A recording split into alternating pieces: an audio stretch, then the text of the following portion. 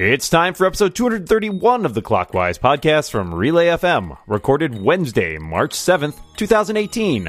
Clockwise, 4 people, 4 tech topics, 30 minutes.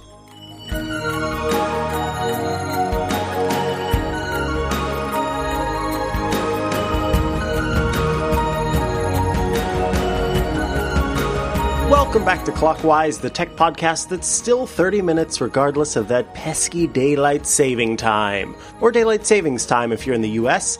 By the way, got to spring forward this Sunday, Dan, so don't forget that. I'm warming up the quads. I'm ready to jump. I'm all good. For a second there, I was like, why are there legs involved? But it makes sense now. My jokes are that good, Micah. They're that good. Well, of course, that is my leggy co-host, Dan Morin, and it is time to introduce our awesome guests. To my left is proprietor of Core Assistance. It is Justin Bay. Oh, wait, that's not your name. It's Justin Michael. How you doing, Justin? Hello, everybody. I'm doing great. Great to be here. And to my left, returning guest, one of our very favorites, editor at IT Pro Today and podcaster at The Incomparable, as well as many other fine pursuits. Lisa Schmeizer's back. Hi, Lisa.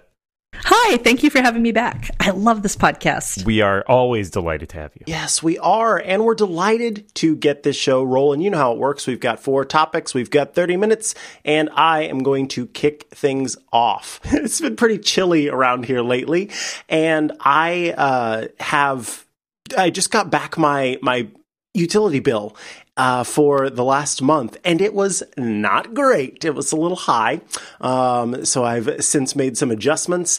I have a smart thermostat, but it is not the Nest Learning thermostat. It is Ecobee's or Ecobee, depending on how you pronounce it, their thermostat. I'm curious, do you have a regular old thermostat that has the little bit of mercury inside that when it falls and breaks, everything goes wrong? Or do you have a newer thermostat or something in between, or a smart thermostat? I want to know about your heating and cooling, because that's an interesting topic, I swear. Justin, we'll start with you. Yeah, we actually do have a first generation Nest, and we've had it for however long it's been since they released the first generation Nest. And honestly, I mean, it's fine. It's great. It works quite well. It's nice to control it from the app, but we don't really take too much advantage of it because we live in Arizona and in Phoenix, the Phoenix area, and we don't have 2 things here. We don't have daylight savings time, for one. So like all the stuff you're talking about with springing forward and springing back, it's like, what? It's just the time. The time is the time. Mm-hmm. But the other thing we don't have really is weather. You know, it's either warm during the winter or hot during the summer, and that's pretty much it. So the Nest doesn't really have anything to do except stay on throughout the entire summer, cooling the house, or stay off during the winter when it's fine. So, yeah. Whether or not. The new podcast that we're doing. So Justin said he's got a first generation Nest thermostat. I think I just have a first generation thermostat. It's been the same since I moved in. That's not entirely true. Like my landlord, so I live in an apartment. My landlord put in a thermostat right before I think I moved in, and it's pseudo programmable, which is to say, if I go down to the basement where the actual like furnace is or whatever, like there's a programmable panel on there, but it's kind of abstruse and arcane in terms of the way that it works. I don't actually know. Like I have to ask him to like change schedules and stuff. All I really have in my apartment is like a couple buttons where I can change it from like day settings to night settings, and where I can adjust the temperature. But all the like raising and lowering of the temperatures all happens elsewhere. So I'm not super happy with this thermostat, but it really wasn't up to me, and I can't actually replace it. So I'm kind of just stuck with it. But I was just visiting Seattle. My friend there had a Nest, which looked really cool, and I was a little bit jealous of it. But then again, my thermostat, like a weird software update, doesn't mean that I lose all my heat. So I guess I got that going for me, which is nice. Yeah. So, Micah, Hot water bottle. Get a hot water bottle. You can turn down your heat. I'm serious. These things are amazing. They're awesome. Yeah, because you just slip them into your bed like 15, 20 minutes before you go to bed. Your bed is warmed up at the bottom, and it keeps its heat for 12 hours. It's amazing. I live in the Balmy Bay area, so we actually don't have air conditioning since we're close enough to the water to not need it for most weeks of the year. And to be honest, most of the time I turn off the heat at night because the house only gets down to like 60, so that's fine. I know there's people in New England who are like, 60? What are you, some kind of spendthrift? We have one of the, I want to say, old school programmable thermostats where the heat comes on for a little bit and gently coasts to a stop in our ancient HVAC system. I am not a fan of smart home thermostats because I am not a fan of any device that is going to take data about my climate control or me in general and send it back to a giant opaque mothership and not tell me how long that data is being stored, how that data may or may not be tied to my personal identity or my physical location, who that data is being sold to, or how that data is being used. So unless and until these device manufacturers are actually really transparent about the data or allow me to edit what's being recorded and stored, I'm probably not going to jump on board. Those are all fantastic answers. As I mentioned, I have an Ecobee 4, I think is what we're at now. I really like it because it has little sensors for each individual room that you want to put it in. And so it sort of uses all of those to determine an average temperature and uses that as the target range. But if you end up cranking the heat for a small period of time and forget to change that back to the normal time, then you run into an issue where you're spending a lot more money. So thank you all for your answers on that. Let's move on to Justin's topic. Okay, so on Monday, Washington became the first state to pass their own net neutrality law that essentially reinstates the net neutrality rules the FCC repealed in December. And these are the rules that prevent ISPs from manipulating traffic based on the sites and services that people access. And currently there are at least 25 other states considering their own net neutrality laws. My question for all of you is, do you think all 50 states will eventually pass their own net neutrality laws? Will the FCC end up reinstating net neutrality nationwide? Or will we end up with some kind of fragmented landscape with only some states having laws like this one? And what are you hoping for? What are you hoping the outcome will be? Yeah, well, that's good that you made a distinction between hoping and what we think will happen, because I think those are two very different things. Obviously, I would hope that the federal government would reinstate net neutrality. And certainly possible this is subject to the vagaries of the political administration to a certain extent. So given that this administration has repealed decisions made by the previous decision, there's probably nothing stopping a future administration from reinstating the rules. But that may be sort of a longer term question. In the meantime, I do think we're probably going to end up with some sort of weird fragmentation where states pass laws regulating this in some way. The tricky thing is whether or not, like, how is that going to work, right? Like, you have states, but like ISPs cross state lines, which should make it a federal issue. So there's some question there. I imagine we'll probably see some court challenges about this, and it could turn, I presume, into sort of a thorny legal issue as, ISPs contend with state governments over whether or not they're allowed to do this. And I think that probably not every state will try. So I hope for the best, but I fear the sort of, I fear the worst. And that's just how I live my life. So Lisa, what do you think? Like you, I'm hoping for the best. I'm hoping that there are enough challenges to the current boneheaded decision that either there's a reversal on the federal level or there's a court case that points out the impossibility of trying to regulate this thusly. What I think will probably happen is you'll have enough states that pass their own net neutrality laws where companies will begin to subtly pressure lagging states, or they'll begin to pressure whatever lawmakers they've bought based on something called the California effect. And this is something I read about on a conservative think tank, where one of the big bugbears for a lot of folks on the right side of the political spectrum is the fact that California's regulatory environment is such where if people want to do business in California, they have to follow specific laws, either for environmental impact or for employment, or other matters of public policy. And so a lot of companies are simply like, well, we have to do it this way in California, so we may as well do it this way across all 50 states. This doesn't sit well with some sides of the spectrum, but something like a California effect, or in this case, a Washington effect, or a New York effect, or a Texas effect might be enough to compel a nationwide policy. I don't know. But at this point, you have so many companies that do business in so many different states. If they threaten to leave a state because they can't get sufficient goods and services, that's enough at this point to influence lawmakers one way or the other. I can't say anything better than that. I think what it boils... No, this is a very good answer. I am also hoping for the best and fearing for the worst. It's a very good... The Morin way is a very good way, it seems like. I sort of... When I read this question that you posed, I had this idea of people with like a bandana tied to a stick and their laptop is inside and they're like migrating to I don't know, Colorado, which has fantastic net neutrality laws. Yeah. And digital Okies. Just yes. And honestly, I think I'd be okay with that. Like, I would like to be one of those people that's on the road. Like, I'm just looking for digital freedom, man. Riding the digital rails. Yep. I'm off to find myself digitally at a really high bandwidth. When I originally came up with this question, my original hope was, like Dan, I'm like, I hope the FCC reinstates it. But the more I thought about it, the more I'm actually hopeful that like the majority, if not all 50 states, will come up with their own decent laws.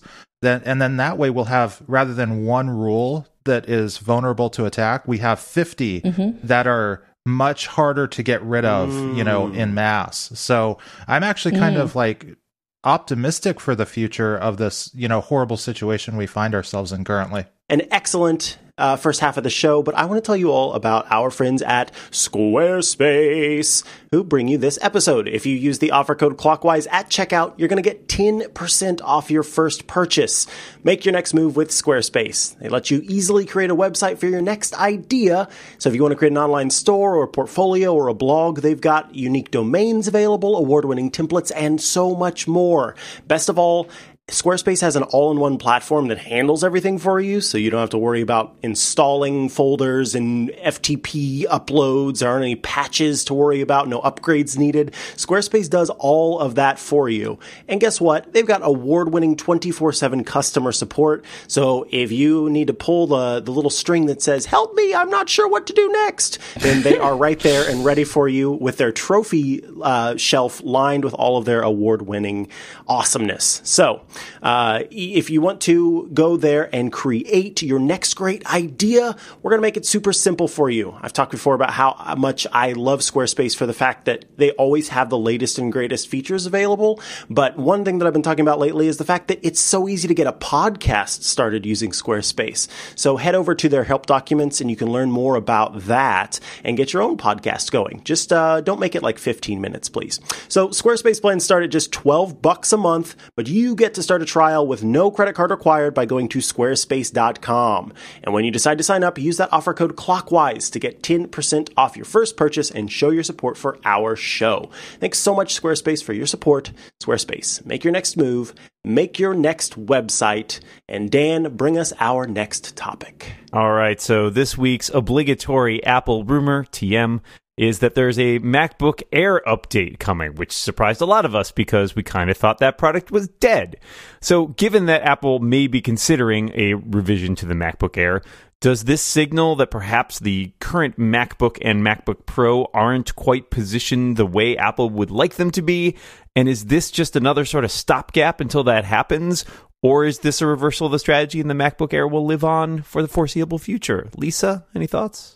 So I'm actually podcasting this from a MacBook Air. I'm clearly biased. And I was excited by the news because my husband's machine is dying. And I was like, oh, a new MacBook Air in the house. Lovely. To speak to your larger strategery type questions, I think I can't give a smart answer because the people I follow on Twitter are so intensely hyperpartisan and critical about the MacBook and MacBook Pro. I don't feel like I have an accurate perception of how those products are landing in the market, because the people I follow are not going to be the same as just bog standard consumers.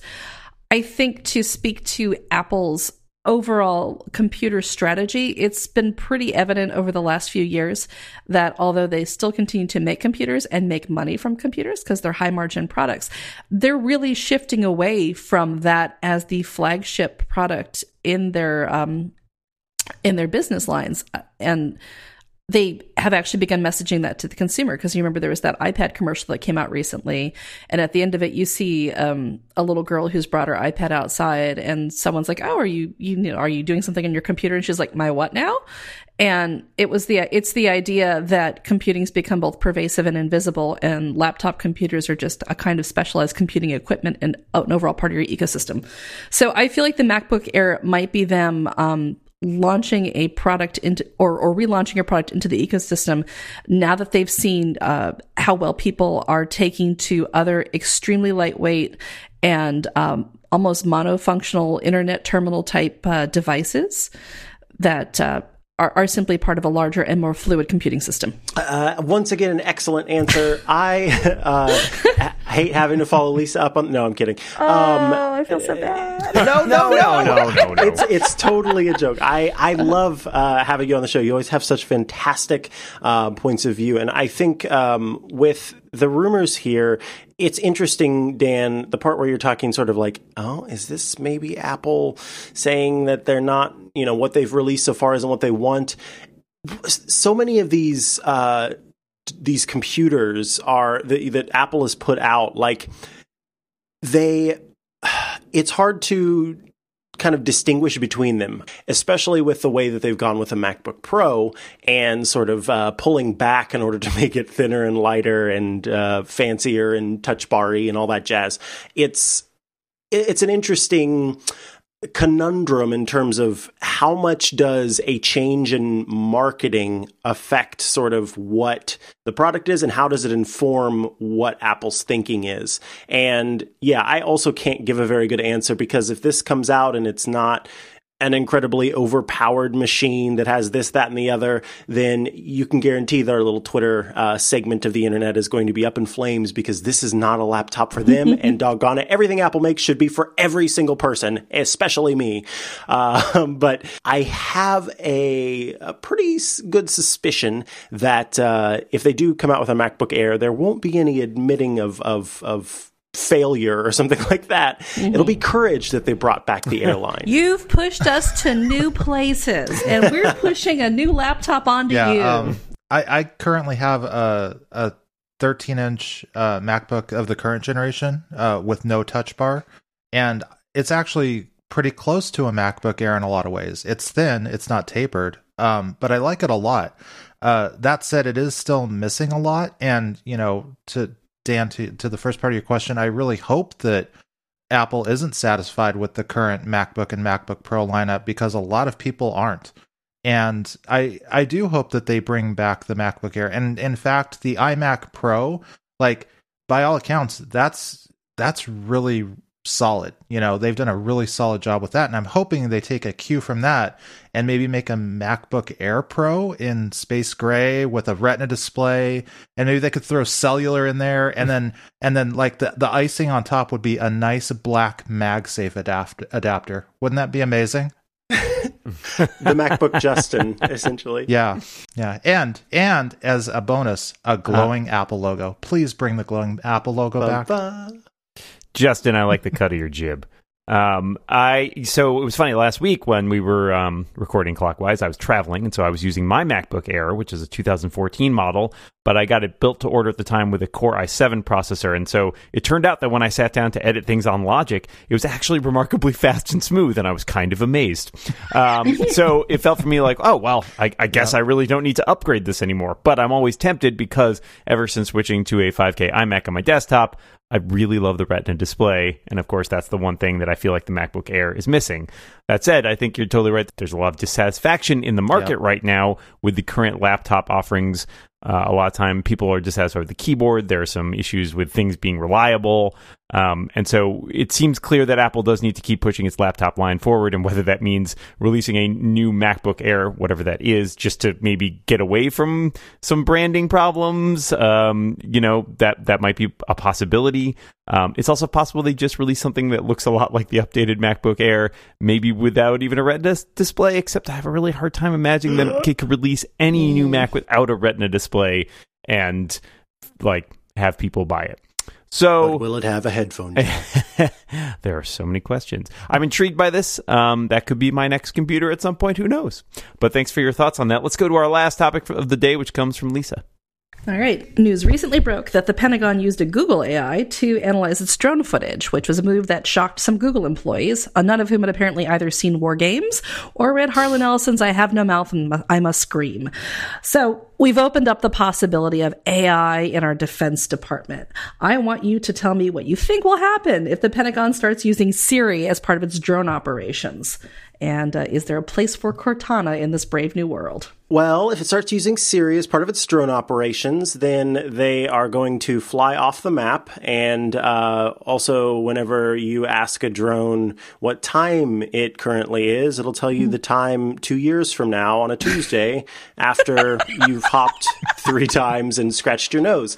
All of that's to say that the current sort of AI virtual assistant stuff, it's an interesting thing because a lot of times those technologies boil down to, and I think it may have even been on this show that we talked about this, but those things boil down to pretty clear. I ask a question and there is an answer available that I can give. And so at the very base of these things, they are less sort of quote unquote AI and machine learning than some of the more powerful technologies. And so if we're talking about Siri being packed into drones, I'm not worried. We're not going to have the Black Mirror future where we're running away from robot drone dogs. However, some of the other machine learning technologies and AI stuff out there that we've seen, including a script I recently read written by a machine learning bot after it ingested all the Saw films. Did you read the one for Pirates of the Caribbean? Because that one is amazing. I have not, but the Saw one was amazing, and if that happens, we're all doomed. So I guess if Apple's behind it, I think we're going to be okay. Justin, what do you think? So the thought of anyone counting on Siri for anything important terrifies me. It utterly terrifies me. And the reason is that we have a HomePod, and I have 2 quick little stories of our interactions with the HomePod that illustrate this. First, several times now, we've asked our HomePod about the weather, and several times now, the HomePod has responded by explaining that it didn't know where we are right now. And we're in a home, and it's only ever been in the one place in our home. It's not like we moved the thing around or live in an RV or something. It's like, no, yeah, right? Where are any of us really responds? Oh, God. Right? Yeah, the other day, I asked the HomePod to add chimichangas to the shopping list. And it told me that it found a few Mexican restaurants, and it invited me to tap on the one I wanted. How? Yep. That's exactly. Morse code on the top of the HomePod. You have to tap it out. Yeah, so like Siri being mixed in with anything government related, let alone military related. No, please, God, no. Thank you. Yeah, I don't think there's much of a chance that we're going to see Siri in the military. As far as the larger point of AI being used, I don't think there's anything surprising about this, as Lisa pointed out to anybody who's been following, technology and pop culture for the last several decades. As far as Google goes, they have a publicly available API as far as I know, and certainly making that available to the government is certainly something that's going to happen. I don't know what to think about this in the long term in terms of the sort of more general implications. There are potentially benefits there, and one would hope that technology could be used to prevent more destruction rather than cause more destruction. Again, another good reason not to use Siri. But I think that, it is inevitable that artificial intelligence, machine learning, that kind of stuff is going to be used in military technology because that's just how technology goes. And, you know, certainly while I would possibly be opposed to that if I worked at one of those companies on moral grounds, you know, it's hard to it's so much stuff is involved in our giant military industrial complex that kind of everything has hooks in it one way or another, and the technology industry is really no different. So I'm not surprised. I hope that it could be used for good purposes, but again, I fear the worst. That it could be used for bad or terribly destructive things, as so much technology often is. I should admit the question's actually kind of glib because I conflated voice-activated assistance with actual AI, where an actual AI is substantially different because that's based on being able to parse a whole lot of data and spit back results, whereas voice-activated assistants are apparently predicated on training you to behave in a very specific way. No. Well, it is. You think about it's it. True. Yeah. No. I feel like the voice activated assistants are training us. However, you know, when I was writing up this question, it did hit me that eventually the military, if it isn't already, is going to want voice activated commands because biometrics are fantastically secure when done right. And it will also be easier for somebody to shout out commands than it will be for them to try to keep an eye on a battle theater and type into a keyboard and go through a yes-no decision tree and things like that.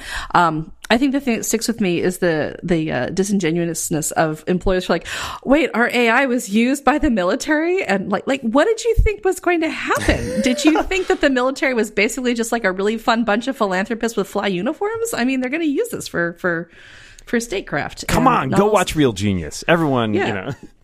It's all about, that's the movie about making popcorn, right? With lasers? Exactly. But it is interesting to see these companies which have been positioning themselves as we're fun, we're harmless, we're consumer, we have lots of data, but we swear we're friendly about it, being like, oh crap, we did that too. So there we go. Well, holy moly, we have reached the end of the episode, and we have just enough time for a bonus topic, maybe. But first, let me tell you all about our awesome sponsor. That's Casper. This episode of Clockwise is brought to you by our friends at Casper. Casper is a company that's focused on sleep, and it's dedicated to making you exceptionally comfortable one night at a time. Because it turns out that that's how most people sleep. You spend a third of your life sleeping, in fact. And if you spent a third of your life doing anything, you'd want to make sure it's the best it can possibly be. If you spend a third of your life spinning a fidget spinner, you'd want to make sure you had the best fidget spinner. So how about having the best bed you possibly can? That's why you need Casper. They're designed by humans with engineering to soothe and support your natural geometry. Ooh, it's got all the right support in all the right places.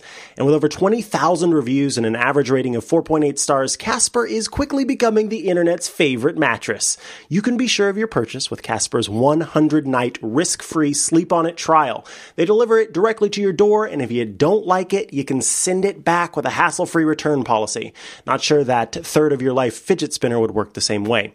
So I, of course, have talked before about how much I love Casper. I've got the sheets, the mattress, the bed, the pillows, the bed frame, all of it, the box springs, everything. And I even have a Casper blow up that goes into a pool because they once used they used my review in a commercial. I love Casper. They're great. They're fantastic. Seriously, the best sleep of my life. You can get $50 towards the best sleep of your life on select mattresses by visiting casper.com/clockwise and using the code clockwise at checkout. Terms and conditions apply. Thanks so much to Casper for supporting our show, and let's hustle through our bonus topic. What is a food, drink, snack, or consumable that you really don't like? It's an unpopular opinion, but I do not like coffee and tea. There's just something about drinking hot water that's been run through some plant matter that I don't find it appealing. Dang, you laid them both out. Coffee and tea. Yeah. Oof. As long as we're on the unpopular track here, peanut butter. Come at me, bro. Oh, y'all are breaking my heart. Refried beans, the texture alone just, oh God, no. And in the interest of getting punched in the face, I'm going to tell you all how much I hate steak. I think steak is the worst, most uncreative food item that's ever existed. It's boring and it's disgusting. All right. Thank you all for your answers there. Dan, we've reached the end of the episode, and I have just sent away at least a third of our listeners. So we've done a good job, you think? Oh, yeah. Solid as always. All that's left is to thank our wonderful guests. Justin, Michael, thank you so much for joining us here today. We loved having you on the show. It's been a blast. Thanks. And Lisa Schmeiser, thank you so much for being here. I had a great time. Thanks for inviting me. Well, Dan, that is the end. I think it's time that we say goodbye. Indeed. But until next time, let's remind everybody, watch what you say. And keep watching the clock. Bye, everybody.